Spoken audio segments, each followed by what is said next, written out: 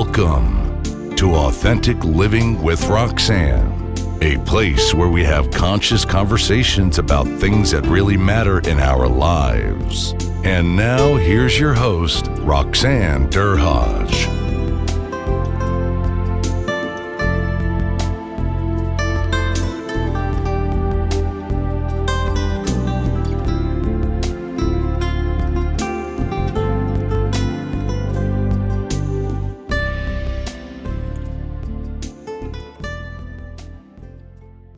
Our interview last week was so good that we decided to turn it into a two-part series. If you missed last week, you'll find the link in the show notes. It's not mandatory that you listen, but we want to make sure that you don't miss out on this amazing conversation. Hi, everyone. It's Roxanne Derhodge. Thanks for tuning in again this week.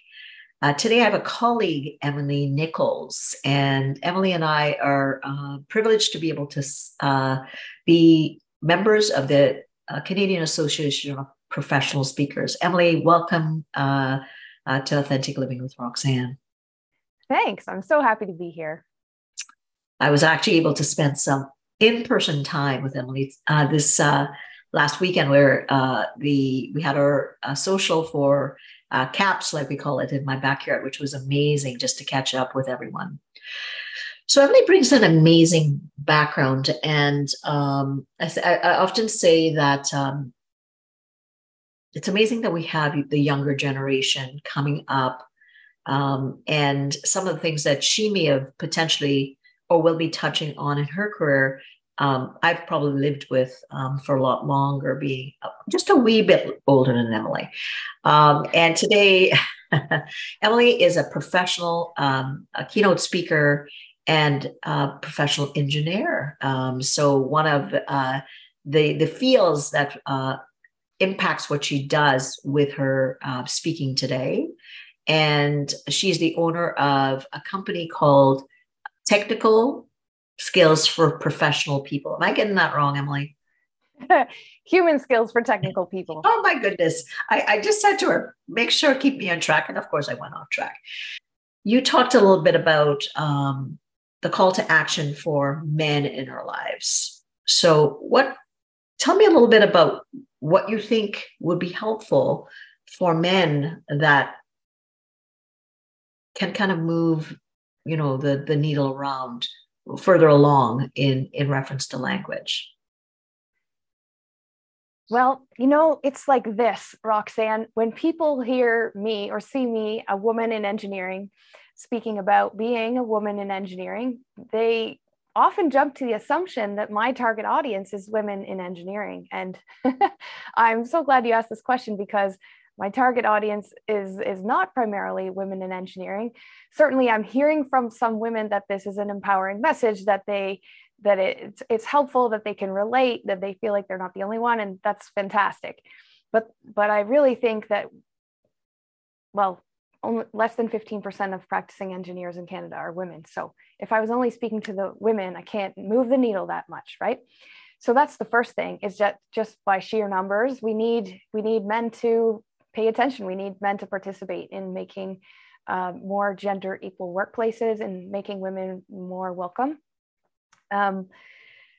Their words shape our world simply because of numbers. And it's, it's a challenge for men. They're by and large are in workplaces that work just fine for them. And sometimes I say that when business as usual works well for you, it's really hard to see how business as usual is not working well for other people. Mm-hmm. So starting with language is a great place to start. Dropping that word, guys, stop lumping the women in with the men. We don't necessarily want to always just have to fit in and blend in. And let's not forget non-binary folks as well, right? We're not talking about a gender binary anymore. And I made that point in my TED Talk as well, because sometimes when people hear my message, they might be inclined to just revert to the old ladies and gentlemen as a greeting, right? And so I wanted to remind people that that's not very inclusive either. And if for a demonstration of why, I guess the thing is that I'm advocating for less gendered language, because I would love to see a less gendered workplace. You talk about being in this bid meeting and being the only woman in the room.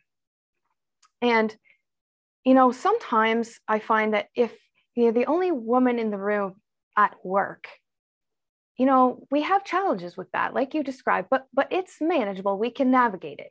Now, when the work world intersects with social occasions, now it gets really confusing.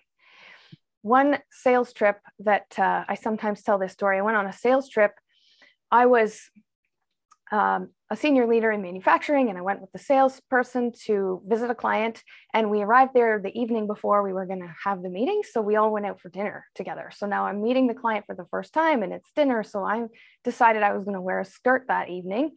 And the assumption of the people we were meeting was that I was the salesman's wife, and that's just that I find that really frustrating that you're expected to, at work, you can get by, you can dress kind of neutral or whatever, and you're not going to be wearing skirts in a factory. So no big deal there. But then in a social occasion, the idea of being a woman, people kind of expect you to dress in a certain way. Or if you do, then they decide that you're not part of the business. You see what I'm saying? Like it's confusing to navigate. We just need the men in our lives to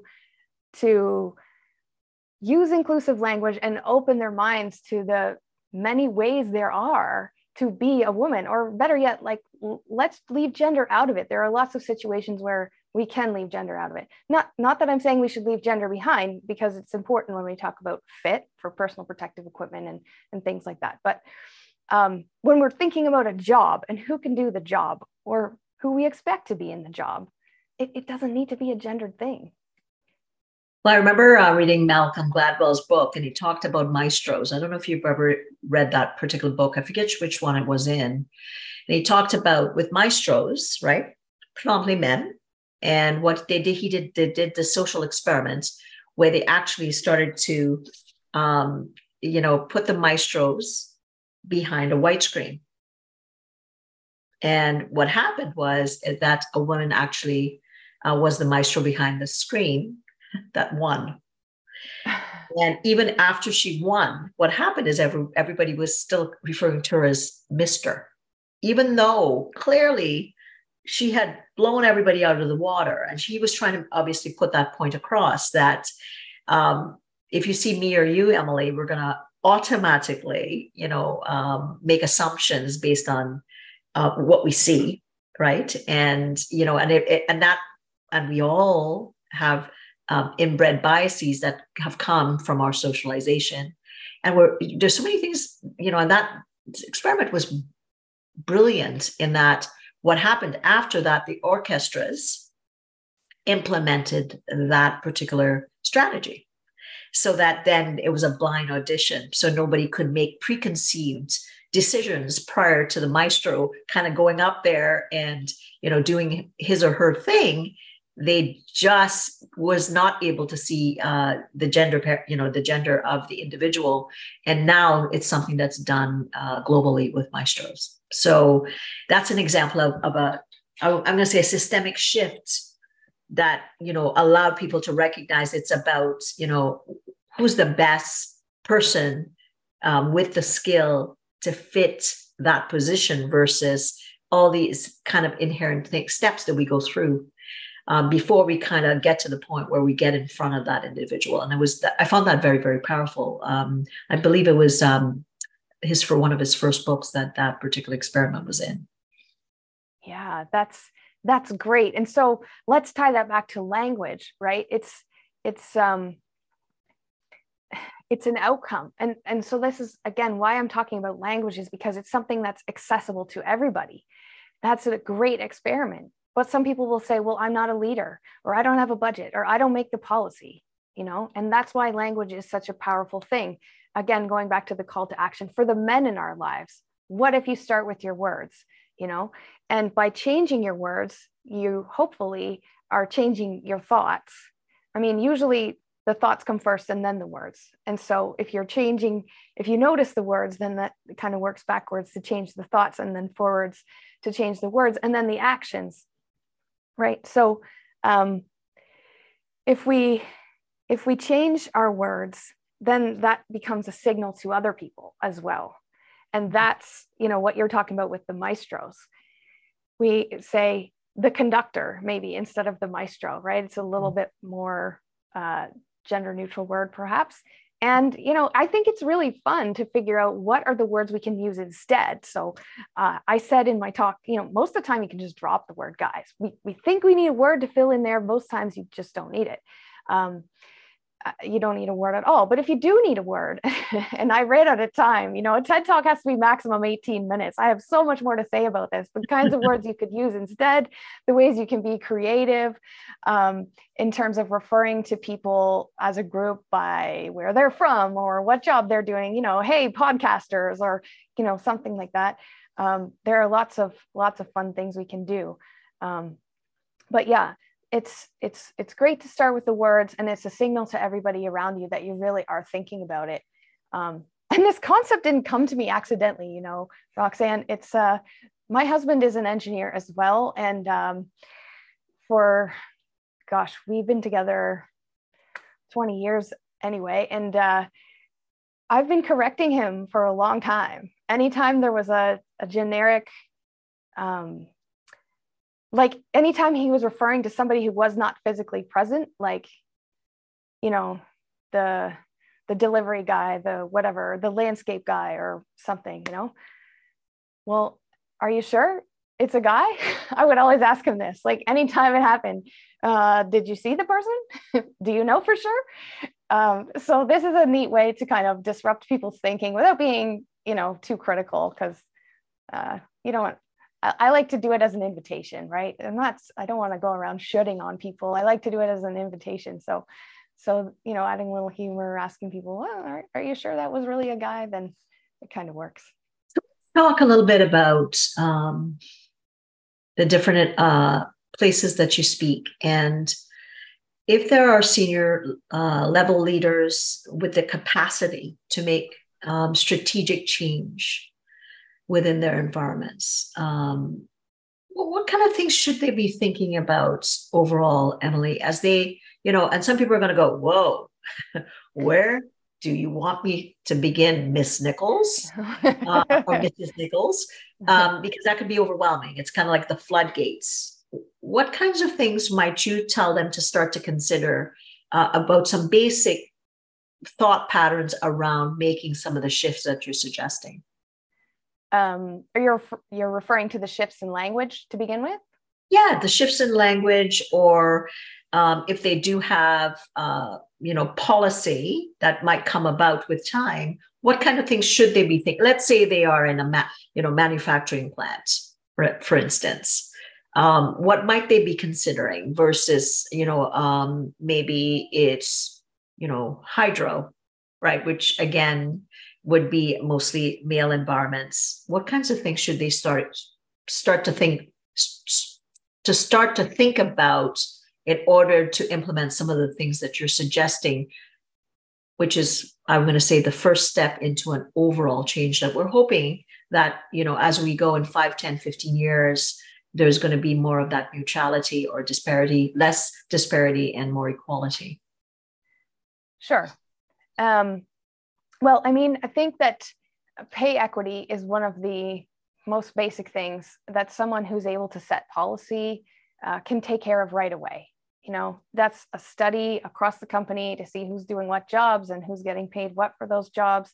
And let's make sure that women are getting paid equally for equal work. That's an important start.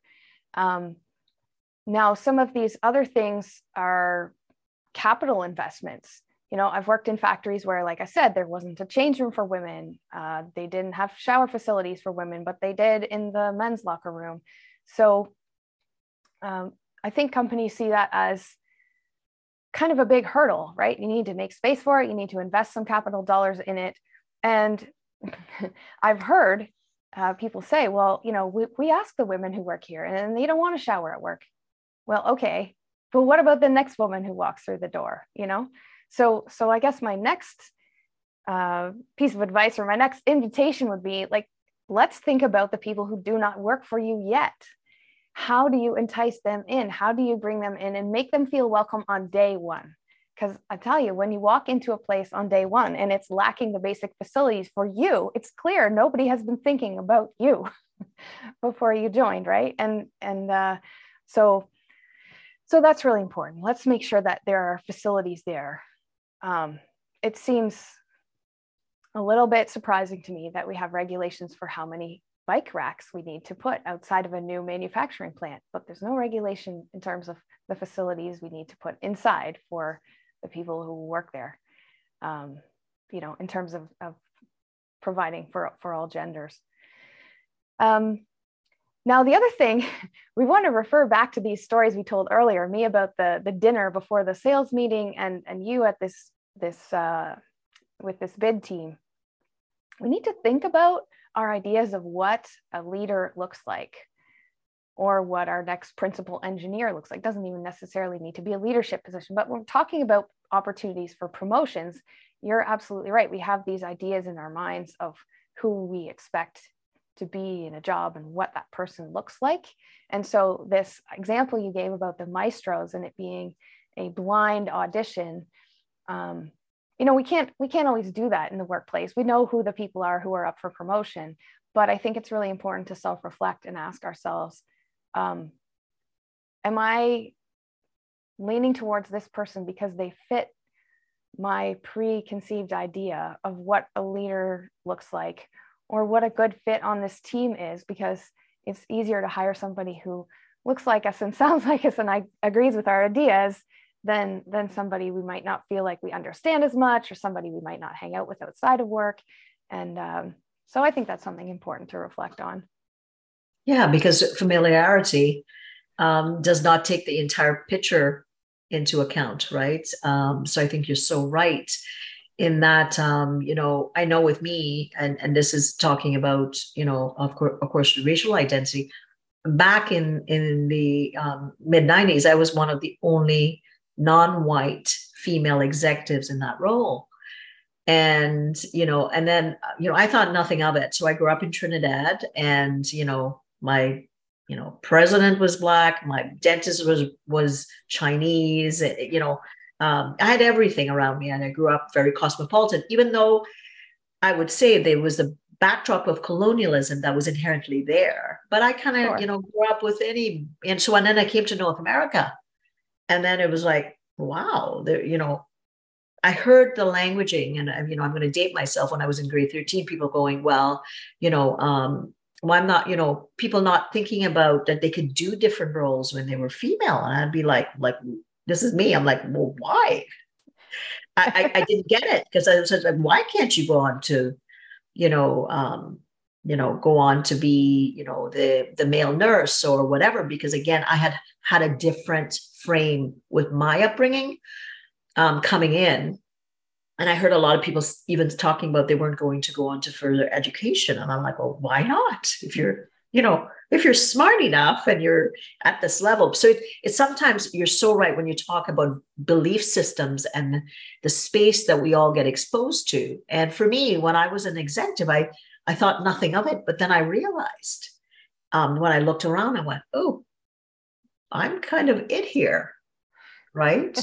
And it didn't deter me, I think, because of some of obviously my different upbringing. But for someone that was brought up in gender specific expectations or roles or racialized kind of environment, different mindset.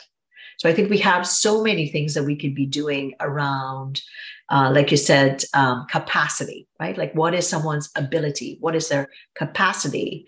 And yeah, like to your point, what is a leader, and what are they in whatever realm supposed to look like, other than, like, I talk a lot about capacity in leadership and knowing yourself as a leader, but it's that internal space that you go into to be able to connect and do the best that you can with whatever that gift is that you have, right? Whether it's an engineer or a nurse or receptionist or, the person out on the oil rigs, all those things, because then the possibilities that we would open up for our younger generations are amazing.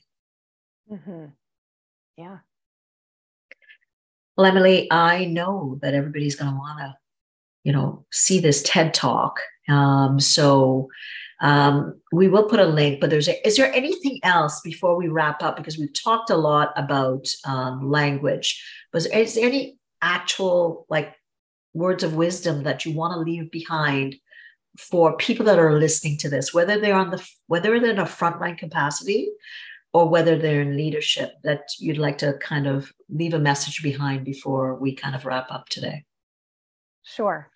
Well, so Roxanne, first of all, I just want to make an offer that, this TED Talk is an invitation, right? It's an invitation for people to re-examine their own words.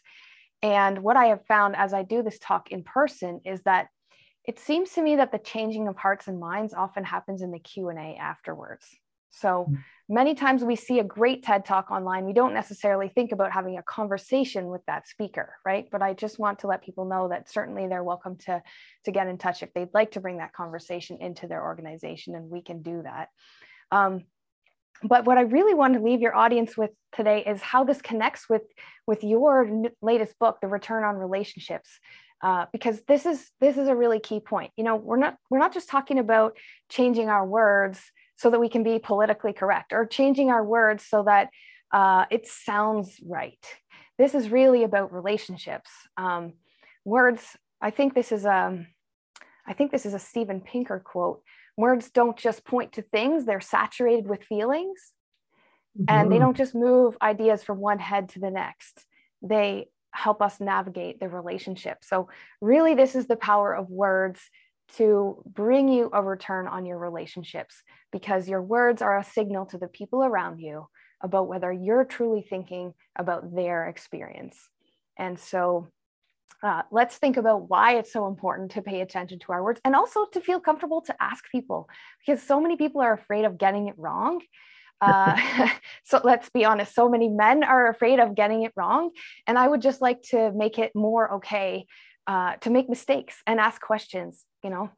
Even after giving the TED Talk, I'm sometimes surprised that people are hesitant to come up to me afterwards and ask a question or say, what about this situation?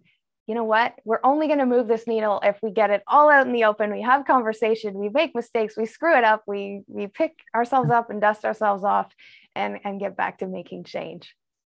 Absolutely. And I often say with the ROR, it's about connecting to that deep internal space, heart to heart, right? And once you're able to do that, it kind of separates the white noise, and you get to know that individual at a fundamentally deep level that allows you to see capacity in each and every person versus gender or racialized elements. All those, if I'm able to connect on a deep level, the possibilities are endless with others. And as a leader, when I don't say if, but when they do, what beautiful things can happen, regardless of whether it's a manufacturing plant to kind of the boardroom. It doesn't matter. That's something that's it's a beautiful gift about that we have as human beings, to be able to connect. So Emily, this has been amazing. Please check out the TED Talk. We will put the link in the show notes. Reach out, have conversations, get uncomfortable, step into it, because the possibility is endless. Because I often say, when we create the spaces for conversations, there's no we might step into it for a little bit, but we learn so much even when we make a mistake. So I invite individuals, have the conversations about the things that are uncomfortable, because you might actually find the person on the other end has so much grace to be able to afford you the space to learn a lesson. So again, thanks for tuning in. And what have I been up to? I've launched my book, ROR, like everyone's calling, to Return on Relationships. If you'd like to learn a little bit about how you connect at home or at work, what I'd suggest is just go to my website, roxannedurhodge.com/quiz. You'll get a link. You can assess your capacity to be connected, and we'll send you a little mini report and next steps for if you wanted to enhance things further. Again, Emily, take care. And everyone, We'll chat with you again next week. Bye-bye. Thanks for tuning in to Authentic Living with Roxanne, creating the space for positive, healthy change. Roxanne is a keynote speaker, psychotherapist, and coach. To work with Roxanne, visit roxannederhaj.com/blueprint. We'll see you next time on Authentic Living with Roxanne.